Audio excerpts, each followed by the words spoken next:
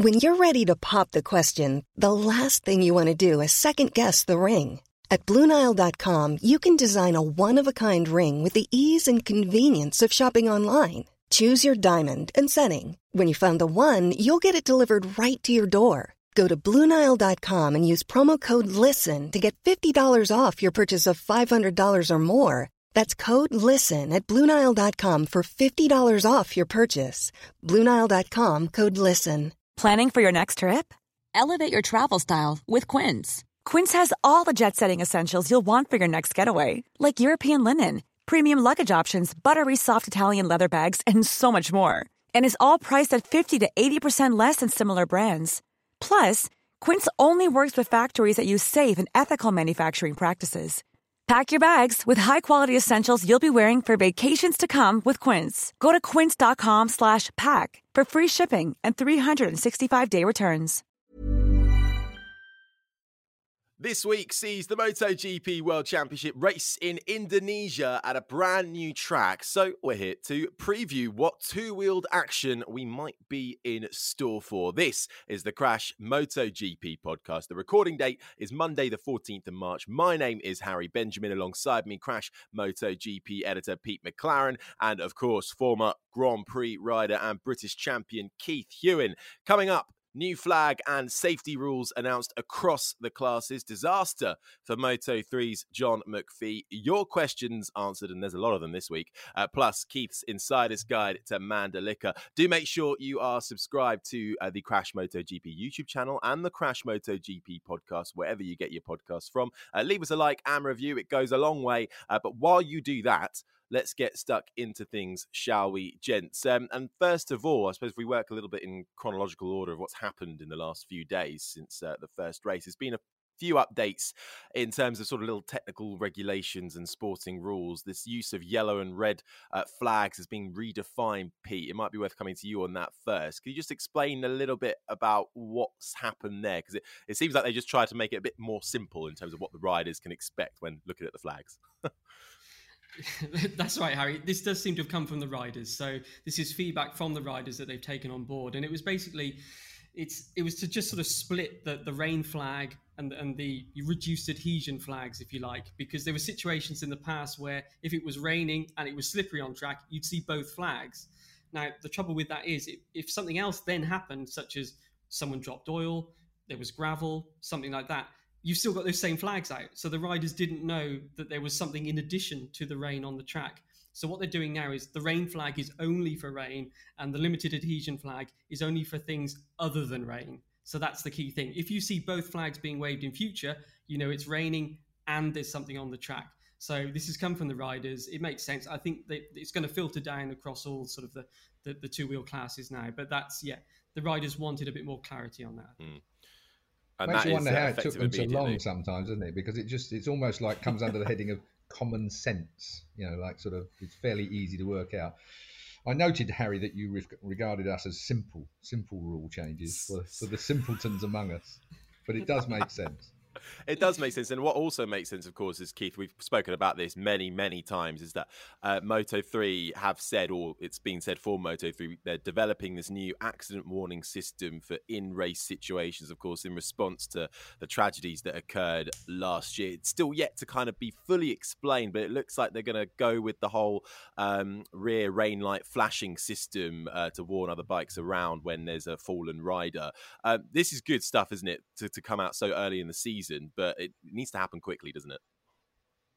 Yeah, it does, but you've got to have a test period for it to work through. You've got to have that transition period to make sure that it absolutely is foolproof, because the last thing you need is the wrong kind of signals going back. That's going to cause you as many troubles as not having it. So at the end of the day, it's got to be right. And they've scheduled that. They've slated that for some races this year to try the system out, to try and work the system through. And the riders at the end will give the ultimate verdict on that, I would have said.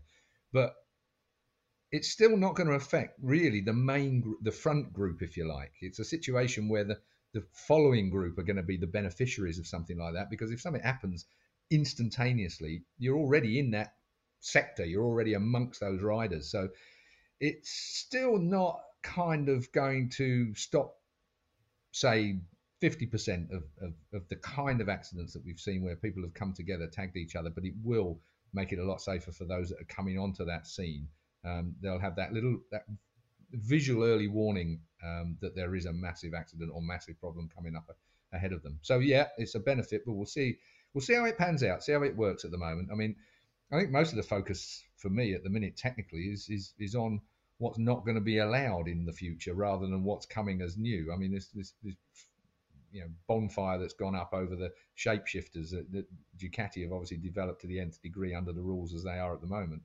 That's creating quite a lot of people thinking about where we're going from all of that.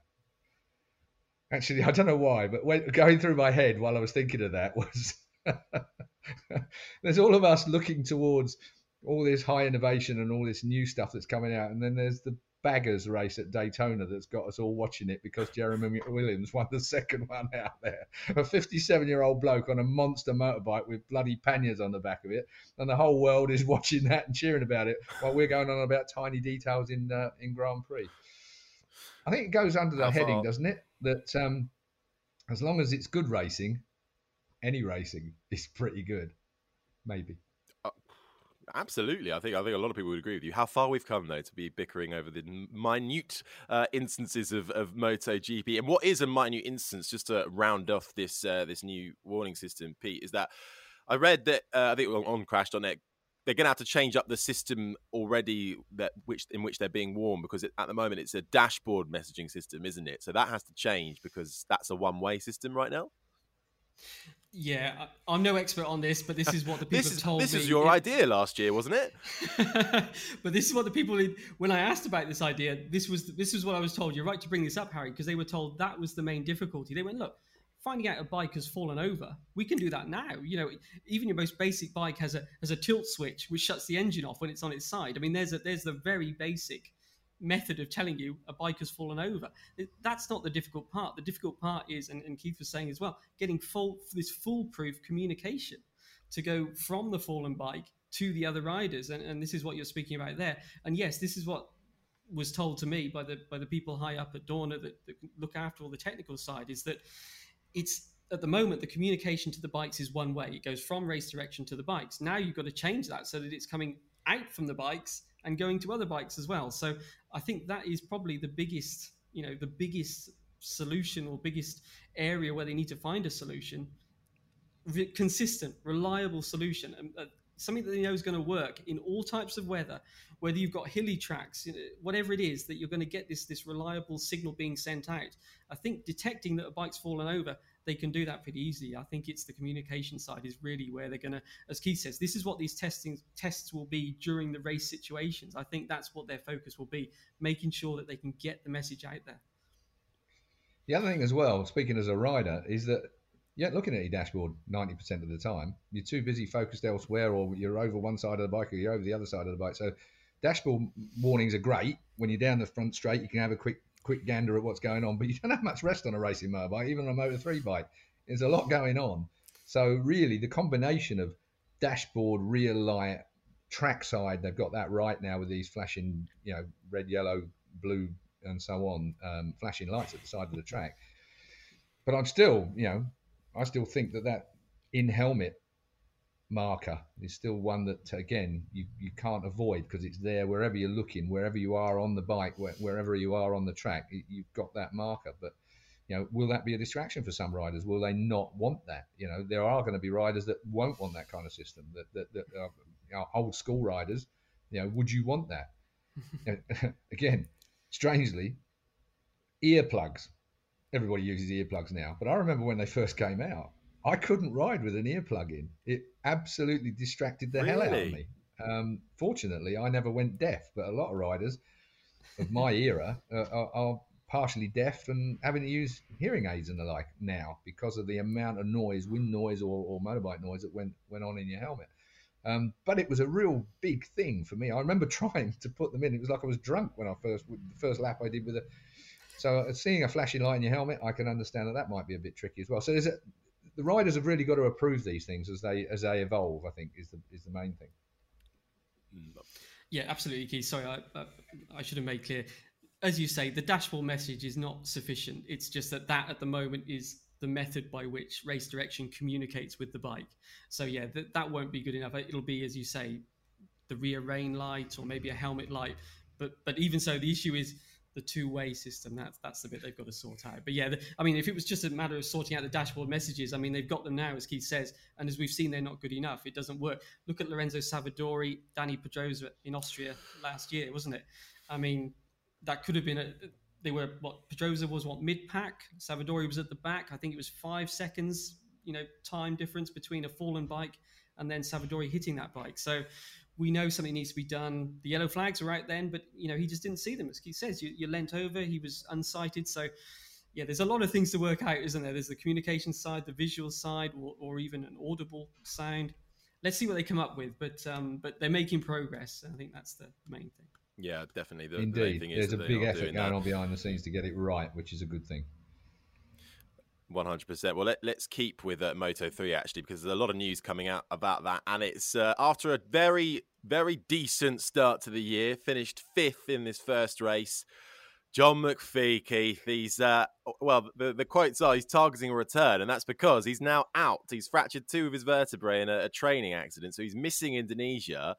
Nightmare start for John McPhee, and what is a crucial year for him. I don't know if we're Buddhists in this family. Have I been too harsh? Through one way or another. So at the end of the day, what goes around comes around is the karma with Buddhism, and the belief that something you did in a previous life is affecting the one that you're having right now. So I don't know what the hell John McPhee did in the previous life, because he has no bloody luck every time I watch. I mean, it's hard to believe that McPhee can have some of the kind of luck that he has. But this, I was reading something on his website this morning, because he fell out with me the other day. I tweeted it out that he wasn't riding in Mandalika because of a training injury. I was a bit quick off the mark, but it was actually already out there in the public domain. I'd already had the notification that the team had withdrawn him and he wasn't going to be replaced for Mandalika. So I put it in Twitter, and he tweeted me to say, "Thanks a lot, mate. I hadn't told half of my bloody sponsors yet." So he wasn't the happiest of chaps. But the fact is, I think it's the only time that he's ever withdrawn from a race because of a training incident. And there are a lot of riders that can't throw stones in this particular glass house because, training accidents are happening all the time. Well, the top man, Marquez, I mean, that's the reason why he was out, because of a training accident. It happens all of the time. But right at a crucial time for McPhee. McPhee needs this year. He will be 28 later in this year. That means no more Moto3 next year. He'll be done. He'll be too old for Moto3 come next year, I think. I think that's the rule, isn't it, Pete? I think 28. But anyway, I'm sure it is. And so McPhee is at a crossroads, massive crossroads. He needs result after result after result this year. You can see the way the trolls have set about him lately and all the rest of it. What was one of them said that will save the crash damage from this weekend then, or something along those lines. It's a harsh world that McPhee is in at the moment. He's got to put all of that stuff that he's reading or seeing behind him and come back yet again. We know he can do it because he's done it many, many times. But a back injury, mate, you only realise what's connected when you've got a back injury. If you move your little finger, it hurts your back. I mean, I've compressed. One of my earliest accidents was the bottom 4 vertebrae in my back when I had a crash at Brands and went under the barrier at Bottom Bend, as it was in the day. Ooh. And even as a youngster as I was then, I was only like 19, that has haunted me for the rest of my life. Still now. You get up in the morning and you walk on all fours for the first half an hour. It's ridiculous. Might be age, but anyway.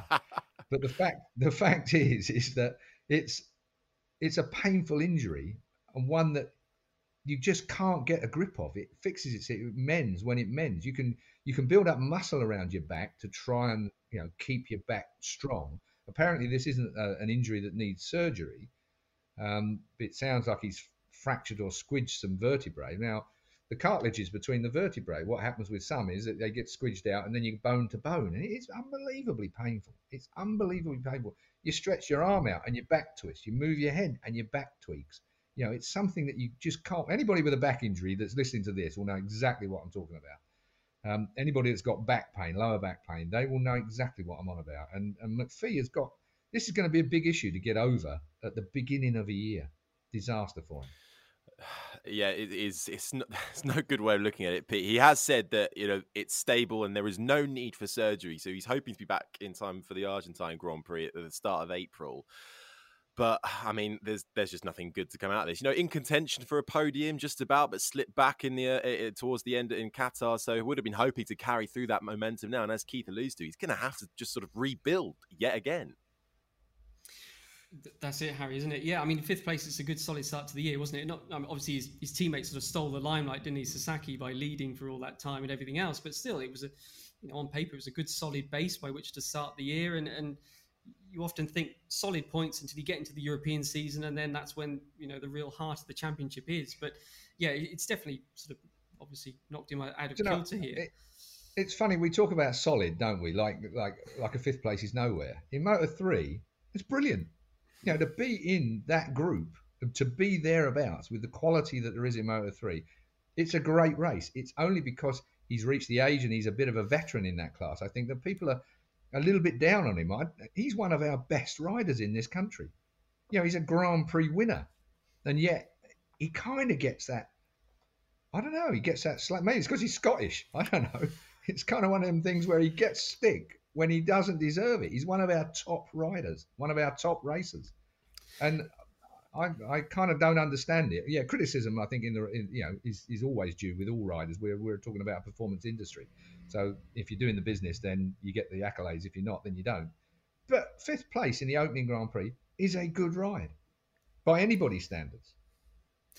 And also, of course, John did a good job when he stepped on that Moto2 bike, didn't he? Keith was just saying about how wanting to go up a class next year. So, he'd already he didn't get the ride for this year, but he's already got half a door open, you might say, as far as Moto2 teams just knowing, well, yeah, he can ride a bigger bike. And so as Keith says, this season is so important to then sort of seal the deal, if you like, in Moto2 next year. And so, yeah, it's a really unfortunate timing. And let's hope that, as Keith says, this injury heals and doesn't keep niggling away and dragging on. Sometimes it sounds strange, but when you see things, it doesn't require surgery, that can sometimes mean a longer recovery, can't it? Sometimes when they go in and they bolt a bit of metal on, the guys jump on a bike and they're fine, and yet other people that choose not to. So I think just reading from that, people might interpret as like, it's not a big deal. But, as Keith explained, any kind of back injury is a big deal. Well, I'm sure we'll all be sending him our best wishes for a speedy recovery, because we want John McPhee on that grid and performing well in what is a big year for him. So all the best to John and for a speedy recovery. But as we all know, not the best timing to happen right at the start of the year. Well, lots going on in Moto3 in between a Grand Prix. Let's head back up to MotoGP, because we had quite a lot of questions come in from our valued listeners. Always a pleasure to hear from you. Thank you for getting in touch in all the usual ways. Lots of these from our YouTube comments section, so I picked a couple out to chuck at you guys. Griff has asked you both, and a lot of this is, of course, based on the fallout of Qatar. Do you think the Suzukis, we all know they had the really strong pace. They were really sort of bigged up, but perhaps underperformed when it came to the race. Do you think the Suzukis had to hold back because of fuel? They had the top speed, but somehow just couldn't get closer to the front. I hope that's not the case. It must be the first time since I started following MotoGP in 1988 that Suzuki had one of the best top speeds. It's a good shout. I mean, he's doing his homework, because we had that with Ducati once, didn't we? It used to be the fastest motorbike in a straight line, but you get towards the end of the race and it was they were on a fuel-saving mode. I don't think that's the case with Suzuki. I don't think we're that close regarding the fueling of its concern. But some of these fast tracks like Kota or here, Qatar as was and the like, you're going to be running it fairly thin, I would think, by the end of a race. I think what happened in Qatar was more by the fact that the 3 days of running were inconsistent. They weren't the same. Friday was what it was. Saturday was kind of overcast and dusty and miserable and a little bit windy at one time as well.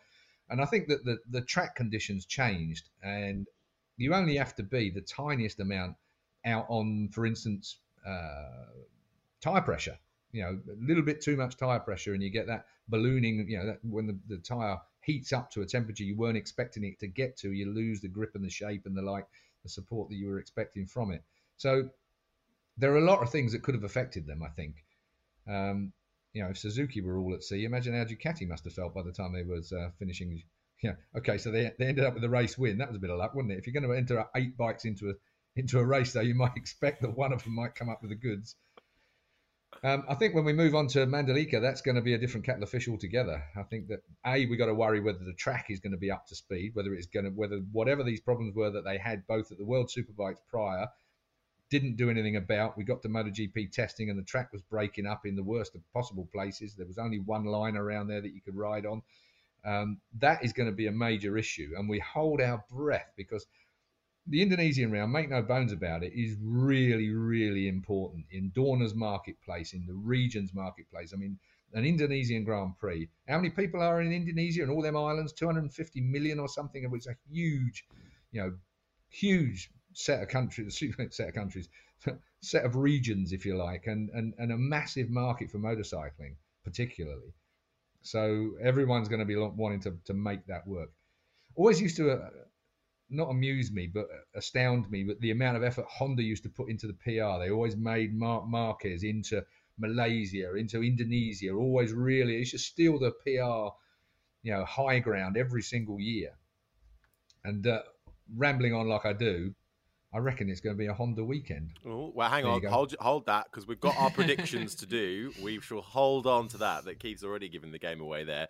But Pete, let's come on to Yamaha as well. Just looking ahead to this weekend as well, and obviously off of last week too. Moral Threat has asked. Always a good listen to this podcast. Love the detail. Thank you very much. One thing though, another segment where you've been quite critical on Yamaha, but no mention of Lin Jarvis. Why? Jarvis should be out of a job based on the last 5 years at Yamaha. And don't tell me about Fabio's win last year. That was all him. So he's come out fighting there. Do you want that one, Pete? Both of you have it. Well, I think first of all, I was just going to say, I don't think Lin's designing the engine. And I mean, the big problem they've got here is the top speed. I mean, let's be clear here. I mean, But I get what he's on about. Sure.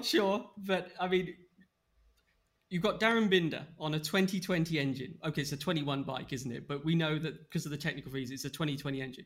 Quartararo on the new factory bike, and the average speed improvement was 1.7k. Now, that's because he was coming out the corner quicker. Exactly. So what how is this engine better at all? I mean, you could almost make that argument, given that we know aerodynamics play a part in top speed, ride height devices. So, I mean, this is the big mystery. What has gone on here with the engine? Look at Suzuki. We're just talking about Suzuki. Mia was 9.3k quicker than last year in terms of his outright speed, and I think it's 7 in terms of the average, which is the best 5 speeds. So that's the level of difference you've got here. And I think Suzuki's problems, if we're going to just mix the questions here, perhaps doing that, finding that amount of speed, it's going to throw up things that you perhaps don't expect, isn't it? I think the problem they've got is that we've got to believe the riders on this, I think, in that what they're telling us. I always remember I was asking about some sort of technical issue with, something in the paddock at some stage, and someone said to me, look, ask the riders, because they always blab. If you want to know what's going on, ask the rider. Because if you ask the team, they won't answer. They won't tell you. But ask the riders. And I think, going off that, what did the riders say? Rin said he had a front tyre issue, and Mir had a rear tyre issue. Now that's a nightmare scenario, really, because you've got two different problems. You've got there's no consistency, is there? We're now going to a racetrack, as Keith says, that there's so many unknowns about. So you're trying to solve an unexpected issue in the race, because the Suzuki's always in the past been really good on its tyres. So they've got a new problem. It's at different ends of the bike for each of their riders. Now we're going to a track where we don't even know what 20% of the track surface is going to be like, and what the other 80% might have happened to it since they last tested. So they've got all these problems to solve. And then, coming on to Yamaha, I mean, the top speed and then the tyre pressure as well. I mean, I don't know. As far as Lin Jarvis, I mean, it all comes down to how much influence you think he has over the Japanese engineering side. Is he stressing, let's say, is he fighting the rider's corner in terms of the top speed? Because we all know that this is not a secret issue, this top speed. It's been spoken about for years, and we're not seeing the improvement made. So where does that come from? Who's responsible for that? We don't really know, do we? This is the big surprise. Yamaha have gone from being reigning champions, well, okay, they are the reigning champions, double winners in Qatar, to being the 6th manufacturer in terms of their best rider across the line in a year. I mean, who would have imagined that? So, big weekend for them coming up. I mean, they went well in the test. Quartararo had good pace in the test. They need to turn it around, because Quartararo hasn't signed yet, has he? Yeah, he might have had good pace in the test, but that's when you got a 1 metre wide line going around the track and you're out there on your own. As soon as you get a few motorbikes under you fiddling around with your airflow and everything else, it's going to be a different matter altogether. I mean, the Lin Jarvis thing, I can see what your fella was on about regarding that. Lin has seemingly slithered his way through a few years extra, whereas if you were a team manager at a football club, he'd have been fired ages ago. Because that's what it's like in football, but not in motorbike racing. Lin Jarvis is a politician. He's pretty smart at getting around stuff. I always remember when he actually had the Japanese apologise to the riders publicly in front of everyone else about the lack of performance of the bikes. I mean, mate, I've never seen that in my life coming from a Japanese factory or anybody from Japan thinking about it. I mean, the way they do things is quietly behind the scenes. It is what was probably one of the most un-Japanese press conferences I've ever seen or heard in my life. I remember we were all scratching our head thinking, well, hang on a minute, shouldn't Lin be taking the rap for that, really? Shouldn't he be the man that's... I think I've been more critical of Lin Jarvis and the like when they've made weird on-track decisions. They've left the rider out too long or they've pulled him in at the wrong time. There seemed to be a whole raft of that going on a couple of years ago. But I think Pete's dead right with the fact that he can't even Lin can't be held responsible for the performance of the motor. That's, you know, if that wasn't obvious to the factory without Lin even making a mention of it, then they've obviously gone deaf. I think Yamaha are in trouble, and I'm not convinced that the likes of Mandalika is going to sort that out for them, even though he had a reasonable test there. Because I just don't think the Yamaha has the performance. So Yamaha clearly... Mind you, it could end up being a wet race. well, that could change it all, couldn't it? And then if the track's breaking up, even more fun. But on that, you know, Yamaha are in trouble. Dave has asked, and I think we have spoken about this, but maybe just be good to sort of clarify it. He's asked, nice podcast, thanks as always. On the Yamaha engine and the whole bike situation, what can they actually do now that the bikes are limited with changes this season? What can they do to try and improve their performance? The engine is sealed, so they're absolutely, whatever the hardware is now, they run what they brung, because that's it. It's only Aprilia who can make those kind of changes and do testing during the course of the year. So Yamaha, that's it. I mean, one of the comments that I saw, Pete, that, I mean, I'm sure you'll jump on this in a minute, was you know, they have other areas that they can improve the bike with. Hang on a second. What are the other areas? They can improve grip, you know, only by the way that the thing delivers the power. You know, if you can get onto a straight a mile an hour faster, you might gain 3 miles an hour down the straight by the time it builds up. But you can't rely on that all the time, particularly if you've got a Ducati or a better turning Suzuki underneath you or whatever it might be. You know, you're in a whole world of pain if you're Quartararo. You know, I said it last week's podcast that Kenan Sofuoglu has played a blinder with Toprak Razgatlioglu because, you know, like not having him on the bike this year, perfect, because Yamaha, they're going to get, you know, the factory's going to beat themselves up over this year, I'm sure. And by the time we get to 2023, we're going to have a motorbike that's going to be outstanding, I'm sure. It's hard to know, isn't it? I mean... Speechless.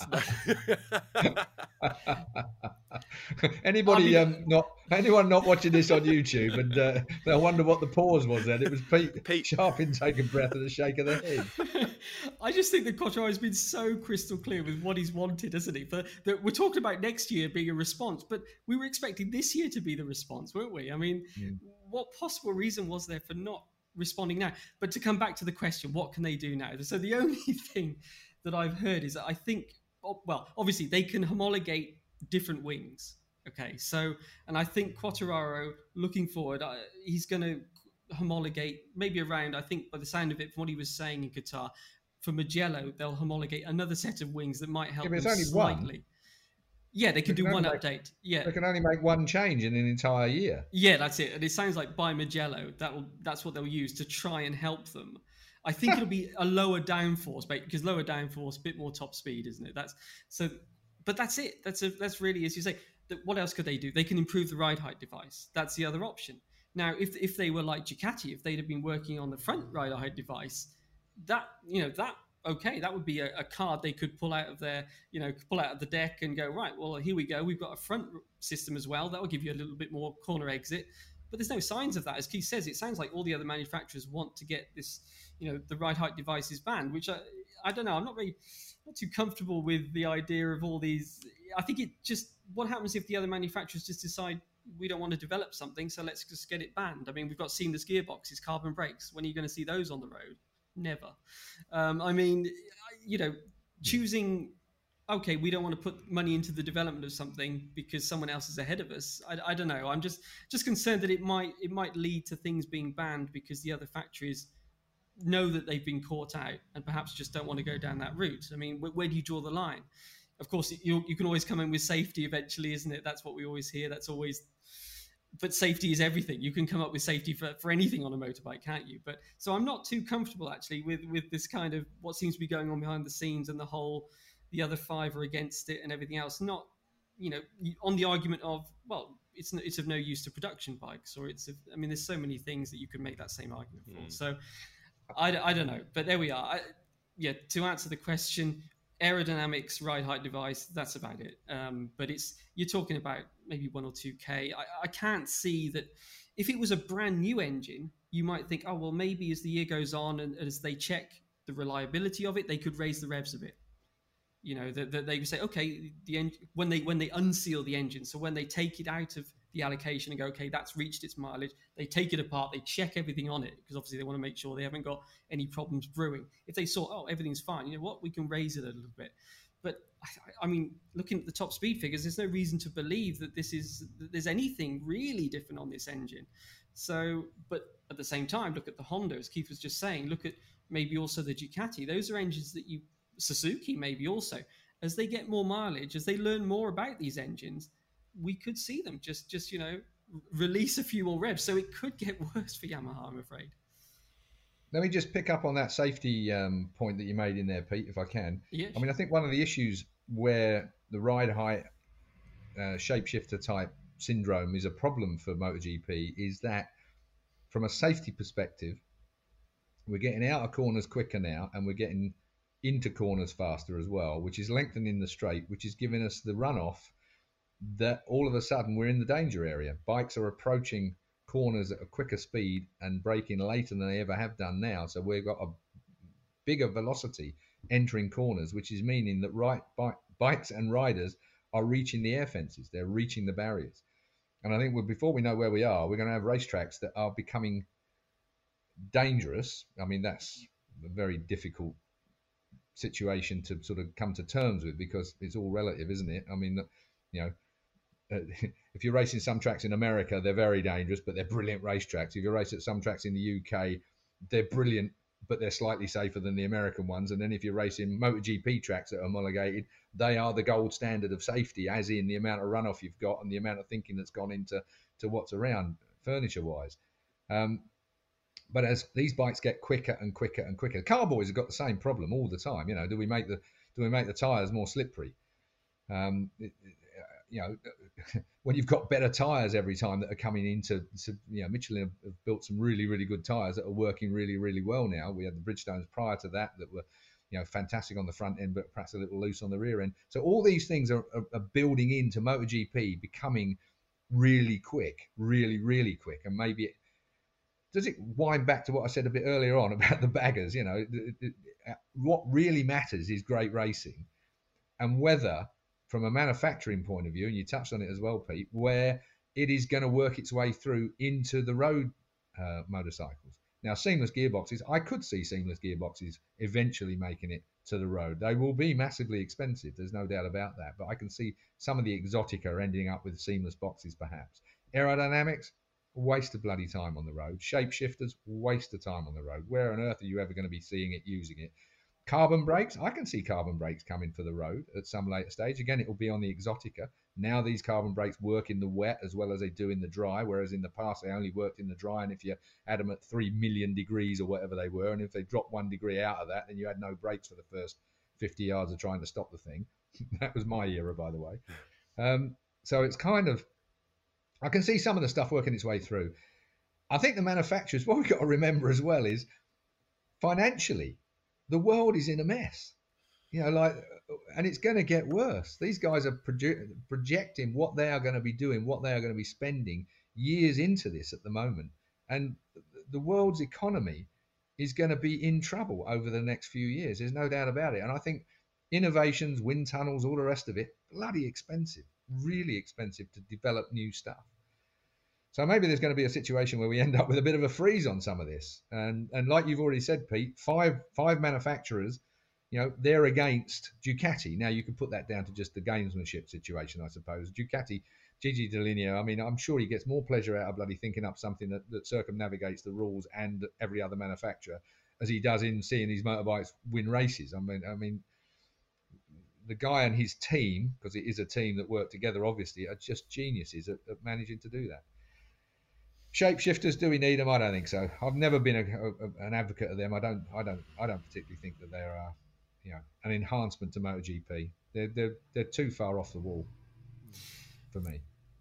So, from my point of view, firstly, I absolutely agree that the lap times need to drop. Livio Super also raised it brilliantly. He did a press conference just before Qatar to sort of introduce himself in his Suzuki colours, and he said, "Look, if you take a second off the lap time, it's not going to affect the show. If as long as it's evenly across the board." And I absolutely agree on that. The bikes need to be slower. My problem is banning something that some people have and some people don't. I prefer them to ban seamless gearboxes or carbon brakes because everyone's got them, and you're not. They would have if they'd seen them coming. I remember having that conversation with one of the hierarchy in the trio. I won't say which one, but FIM, Dorna, Erta. I remember having a conversation with them, and if they'd seen seamless gearboxes coming, they would have legislated against them before they got here. But they're stuck. Once they arrive, they've got to be there for the next year. Yeah. Well, exactly. That's what they could have been. Why didn't the other 5 manufacturers? It was Honda, wasn't it? I remember being at the Sepang test when it came out, and Honda actually had to put out a press release because people were actually saying, "Is this illegal?" Have they? Because there was a method of seamless gearbox was banned under the rules, wasn't it? And Honda very cleverly have come up with, a mechanical method, let's call it that way, to get around it that's legal and is being used now. But at the time, people just couldn't even imagine that was possible. And Honda actually had to put out this sort of short statement going, yes, we wouldn't use something that's not within the rules. The point being, if this was the situation we're seeing now with the ride height devices, instead of developing the seamless gearbox, the other 5 manufacturers should have then got it banned. Now, it wasn't banned. And now we're seeing that the ride height will be. That's where I'm just a little bit uncomfortable that banning something that everyone's got, carbon brakes, seamless gearboxes, so everybody drops a bit. But if you ban the ride height device, Ducati will lose more than the others, won't they? So, they're punishing them for pushing that envelope, finding something that's legal when they didn't protest the seamless gearbox. So, where do you how do you keep it fair? I absolutely do agree that speeds need to be limited. Something needs to be done to bring the lap times down. Absolutely. They did it with the ECU, Pete.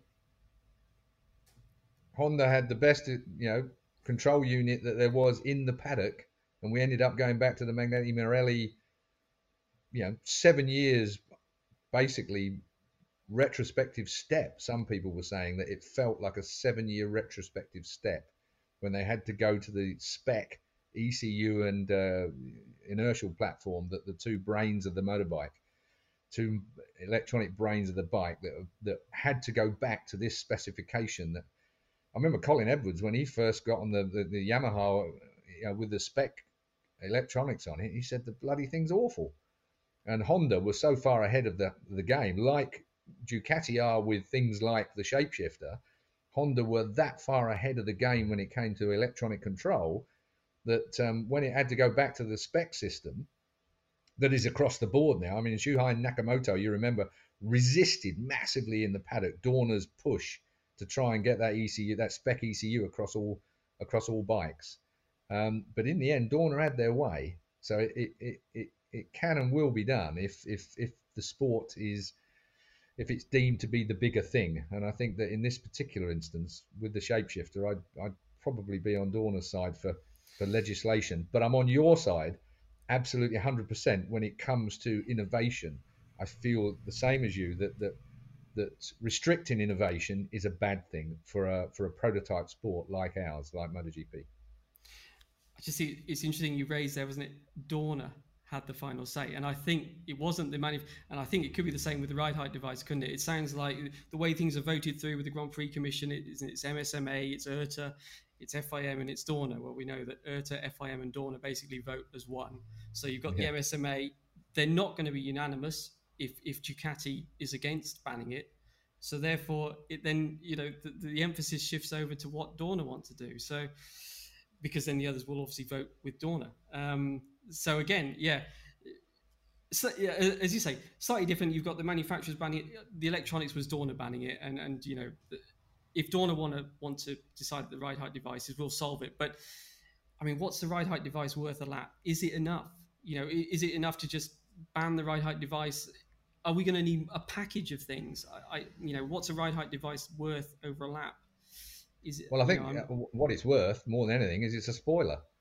It's a spoiler out of off the line and into a corner. If you've got control over that ride height device properly, as Ducati seem to have. Why did you having said that? Where were Ducati at the weekend at Qatar? It's motorbike racing. It's a different thing. It's not like you bolt it on a flat platform in Formula One. Sorry if I'm slightly derogatory again with Formula One, but it's a different type of engineering, isn't it? It's a platform with a bloke strapped in it. There's very little sort of body movement that a driver can alter the dynamic of his car. That's all done, pretty much through the data and stuff that the teams have to make that work. With a motorbike, where the guy positions himself and moves himself, and this is where bloody Marquez is so incredibly brilliant, in that even without the assistance of that electronic control that I was alluding to a minute ago, Marquez was able to alter his style to work the Honda that was now a wild animal without that control.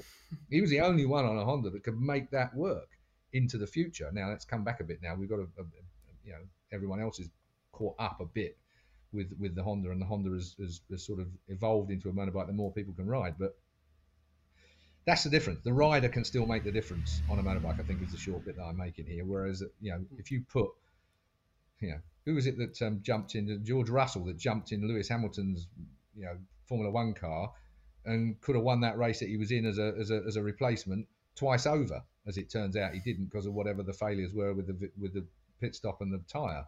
But the point being is, George Russell jumps from a so-and-so car into the winning type car, and he can win the race. That won't happen in motorbikes ever. You could put you might be able to put Marquez on an Aprilia, and he might be a place or two further forward, because he will make the difference, or he would have made the difference. I'm not so sure he would at the moment, but I'm sure he'll be coming back. That is a very good point, actually, and brings us on nicely to this final question that's come in. And there I was thinking we wouldn't have much to talk about. We need Danny Aldridge back on the show, I think. That's what I've taken from that discussion there.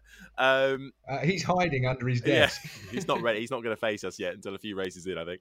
But this is talking about riders making the difference. Mark Blackman has asked, regarding Enea Bastianini, I wanted to comment on his upper body positioning in turns. I've never seen anyone hang off as far as him.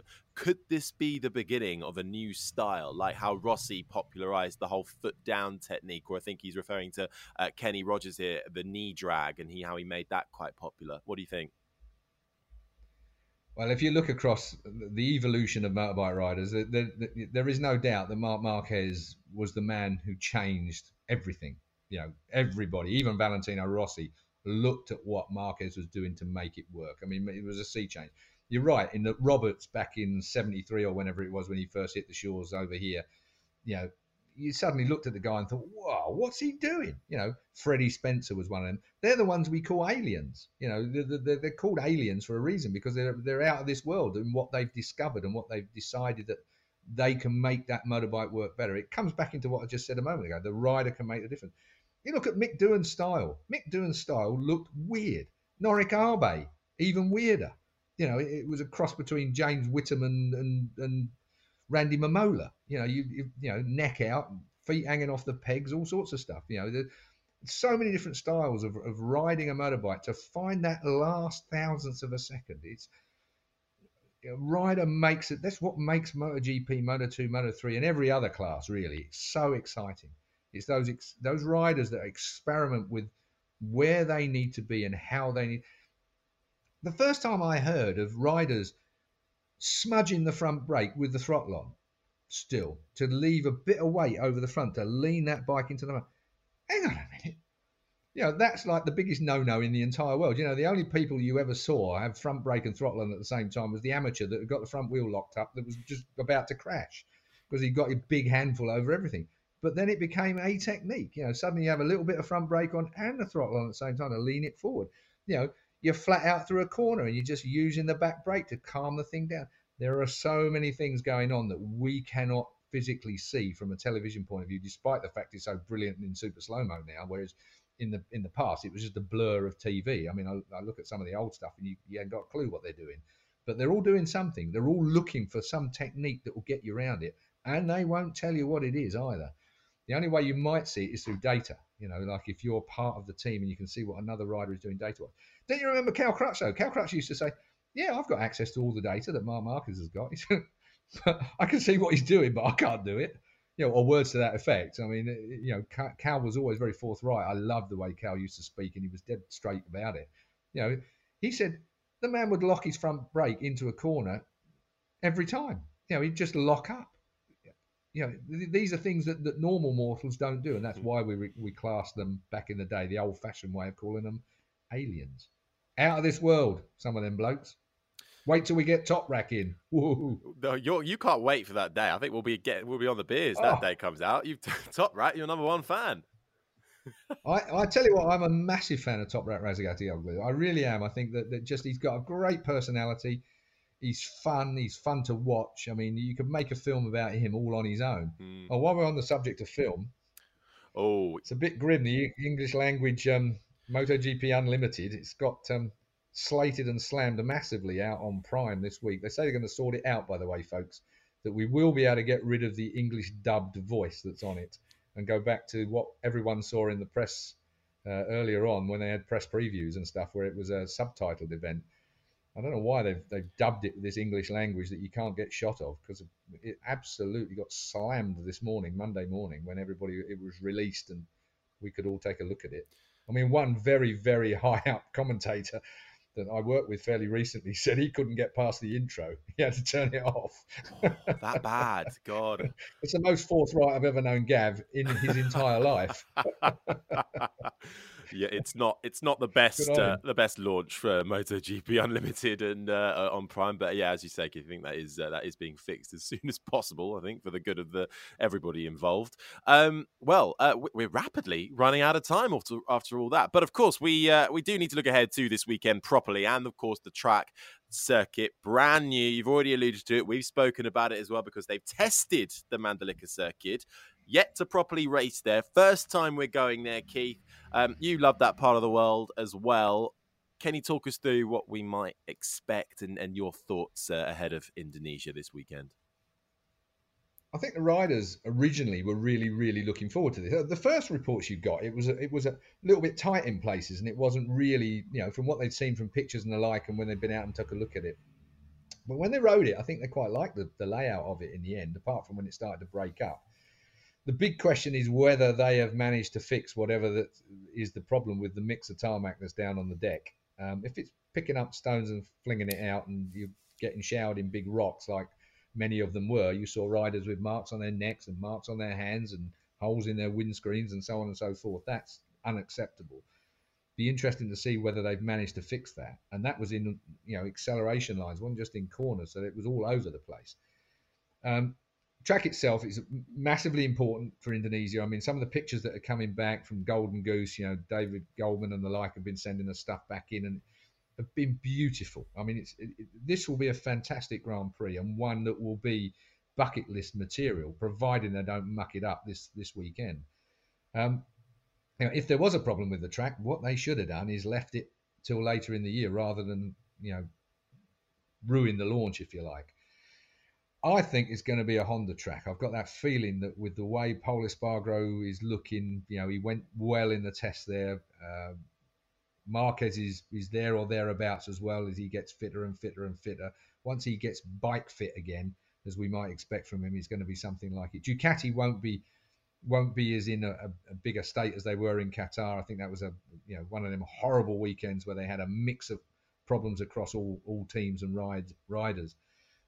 Yamaha, well, Quartararo could get one good lap in around Mandalika, but it's going to be a question of whether that deficit, top end wise, is going to affect, if you're coming into a corner and a Ducati or a Suzuki or whatever, particularly Suzuki, they've got the performance now as well, and they turn really well, you're screwed. You're going to lose a place, and that is going to be a problem for Yamaha. So it's going to be interesting to see whether they've got any data from Qatar that's going to assist them this time out. Personally, I think that Honda are well placed for the weekend. Ooh. That's going to be my bet anyway. Is it? Who's slipstreaming me? Is it that time then? Is it time for a bet? At the moment, our predictions based off last week, we've all got 0 points. And thank you to those who also we were that good. Yeah, we were that good. And thank you to all those who sent in their own predictions as well. Only a couple scored a couple of points. I think we had a few people with Bastianini on a podium, but nobody for the win there. So well done for predicting that. But I sat down before this and I just thought I just can't. I couldn't think of anybody to put. But go on, Keith. Let's start with you because you think you've got a Honda pick. It's going to be Pol Espargaro's first MotoGP win. Do you think? Okay. I'm going with Pol Espargaro. Okay. You know what? Oh. I did have that, but I crossed it out because I thought you slated him so much last week. So I was like, no. So I'll go for that one. Well, he should have won last week, in my view. But he didn't. Go on then. Who's your second and third? No. Second or third? I think Quartararo third. Oh. How about I'm going to go for a Honda 1-2. Marquez? Yeah. Or Nakagami, No. I'm definitely going to go Marquez. Nakagami needs a good result out that way as well. The Asia Pacific.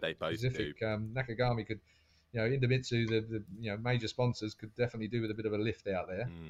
Oh, well, all right then. So Pol Espargaro, Marc Marquez, that would make a Honda 1-2, and Fabio Quartararo back onto the podium. First podium for 2022, potentially. All right, you've locked them in. Pete, what you got for us? I did have exactly the same. No! That's why I was smiling as Keith was saying all that. We can't go exactly the same, can we? So you were thinking, bastard. I had a Honda 1-2, Pol and Mark, and So I'll go Mark first and Pol second then, just to give a bit of variety. Right. And then I had Quartararo as well on the podium, but you know what? Yeah. Let's go Bastianini third. He subbed him out. That's a good shout. He subbed him out. He was the one that I was sort of umming and ahhing between him and Quartararo. Sorry, Pete. It's gonna be a Mandalika mystery weekend, though, isn't it? I mean, one of Keith's comments jumped out at me because he was saying about this is going to be a bucket list event in the future. And the one comment that I saw sort of off the record from guys that have been at the test that sort of I think sums it up. They said, look, this is going to be an amazing event in 2 or 3 years. And I think that's the thing. This first race is just coming a bit too early, isn't it? I mean, obviously with the building around the track and the track surface and everything else, you don't need to be Einstein to work that out. But I think in a nutshell, that's the situation, isn't it? I mean, we've had a COVID pandemic, which has delayed, obviously, construction, as you can imagine. But yeah, as Keith was saying, I think there's a few fingers being crossed because it is coming a little bit early, isn't it? So let's hope it all goes well. In terms of the predictions and the track, top speed is down a lot this weekend. That's the one thing you can say for Quartararo and everything else. It was 3:57 or something, wasn't it, in Qatar? You're down to 3:15 at the test. So is that going to help the Yamahas and the other guys? Who knows? But anyway, I still think, as Keith says it already, the Hondas look great at the test. Pol is arriving with all this confidence. I don't think he's never led a race for that long, has he? Certainly 17 laps. So he knows he can win. They know the bike can win, and I think it's all there on paper. But I mean, the weather, the track surface, we got Moto2 and Moto3 that weren't at the test. What will their rubber do when mixed in with everybody? There's so much unknown. In a way, it's almost more unpredictable than Qatar. But there we are. Well, it's going to be one to watch. That's for saying sure. That. Exactly. I agree with a lot of what you said, but I have gone a different way. I've gone for a Mir Suzuki win. Followed by Bastianini second, and I put Marini on the podium. I don't know why. I've just got a funny feeling. Wow. I've got a funny feeling, but this could be the beginning of the end for me. Yeah. Who knows? Well, Good luck with that, Harry. Yeah, I think we'll need it. Well, we're all on 0 points. Now's the time to be risky, and then we'll come back to how it all pans out. Let us know your predictions as well, please, in the comments section below. We love getting them in, and it always is a wide variety, which just emphasises how unpredictable it is right now. It's brilliant. It's brilliant for MotoGP. It's brilliant for racing. It's brilliant for the broadcasters. It's brilliant all round. So looking forward to it, and hopefully the track is in good condition as well, and that will just make it a good weekend, I think, for the second round of the championship. All right then, gents. I think we'll leave it there for now. That does it. Round 2 of the 2022 MotoGP World Championship is this weekend in Indonesia. It's going to be a busy weekend, I think.